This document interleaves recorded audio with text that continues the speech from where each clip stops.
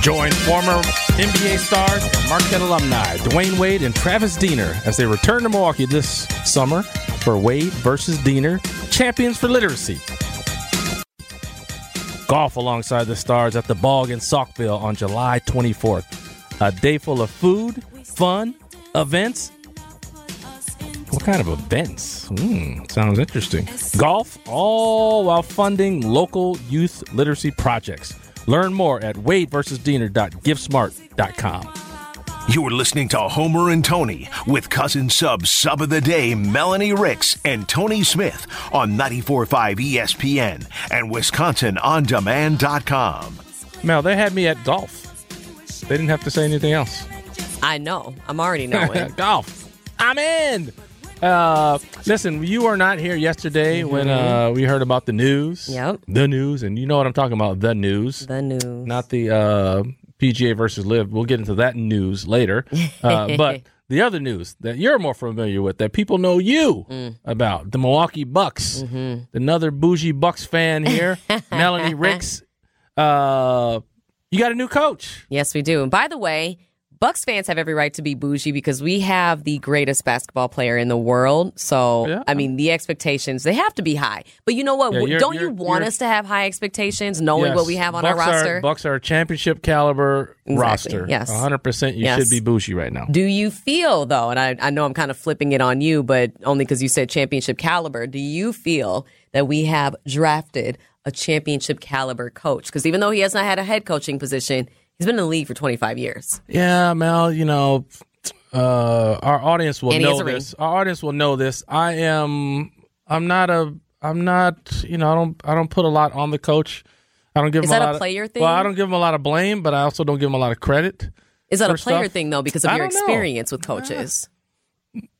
I'm not sure. I mean, like, I'm not saying coaches don't make a difference. Now, don't get me wrong there. Yeah. I'm just saying, like, if I see a team lose or I see a team win, I'm probably going to say it's because of the players first. So what does the coach have to do with the win or loss in your mind? They have I would say they're about 15% of the pie. So 85% is what the players are doing out there. Okay. Because I coach kids as well, and I know that, like, I could draw up the greatest play in the world. If they don't go execute it, guess what? Right. Looks like crap. Right. Right? So I can only, like, put you in a position, but at the end of the day, you got to go execute. Like, if I say you got to set a screen here at this specific time, timing's got to be right, you got to go out there and do it. Right. So I really, the hire to me, first of all, the firing to me, I mean, really was it Bud's fault? I don't think so. A lot of people want to say, you know, he didn't make adjustments or, you know, whatever it was. Like, I just don't know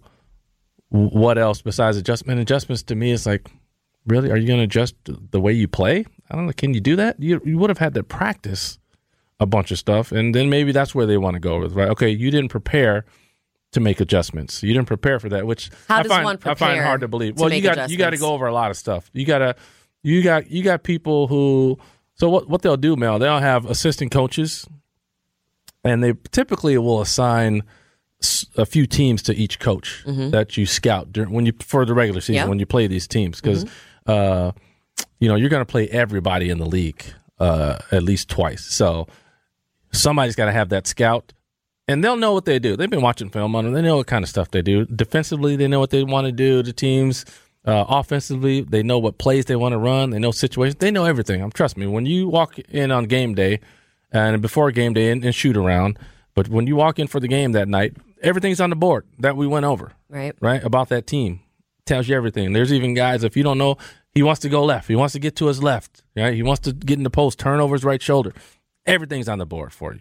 So they know what every other team is doing. So that's never going to be an issue. Like, as for you as a player, you're not going to be surprised by what somebody does. And I tell Homer and our audience all the time, like, listen, the offense has the advantage, because when we go over a play, I'm going to go off this screen here, and there's always if the defense does this. The defense can do a handful of things, like 2 or 3 things, right? So offensively, there's a counter to everything they want to do. And what it ends up happening is you have to give up something. And that's just what it is. You'll hear that if you go to practice, we want to give this up, or because you got to give up something. You're going to give up something. Mm-hmm. You want to make it difficult for the team or what you think their weakness is. That's what you want to push them to. Obviously, the offense is trying to get to their strength. So, those are the kind of adjustments you will prepare for in a walkthrough or maybe a day like in the playoffs. You have a couple of days that you can walk through it and practice stuff that actually happened in the last game. This situation, like, okay, we were getting killed on this certain pick and roll here. How do we want to cover that? All right. If we do this, we do this. There's always counters. So that's why I say it's hard for me to believe that there was no like adjustments being made. They're just automatically made. But you can't stop everything. I mean, if a team gets hot, you're just done. But based on your logic, I feel like it almost challenges that thought process of defense wins championships. Do you not believe in that statement? No, you got to defend. I mean, a lot of defending is just hustling, right? Because that's how you can make up for the offense gaining some space, right? Because you need space to shoot, right? Mm-hmm. The offense getting some space, you just have to outwork them. Right. On the defensive end. On offense, it's about execution. On defense, it's about outworking.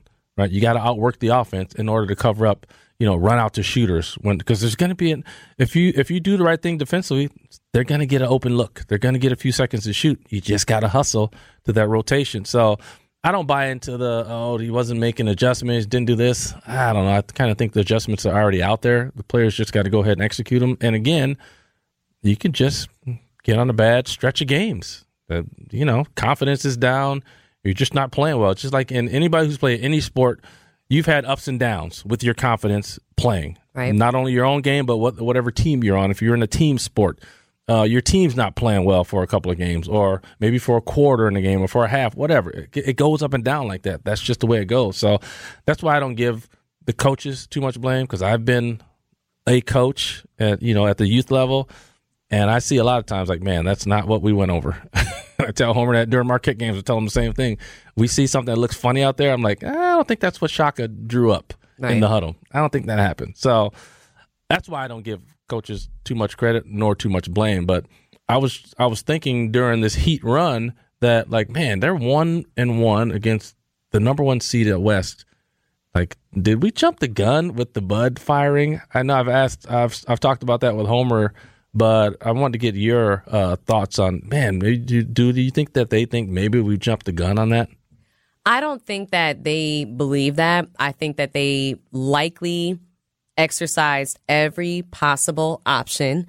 I don't think that this was a decision that was made lightly and overnight. I think that they had to sleep on it, and there were a lot of different people involved in the discussion, including ownership, our president, obviously our GM, and I'm sure some players were involved as well. As we know, Giannis was instrumental in the hiring of Coach Griffin. I personally feel that the Heat are not your typical 8 seed. We've been saying it all along. I do not think, however, that a 1 seed can be eliminated in the first round in 5 games at that, and there not be repercussions from that.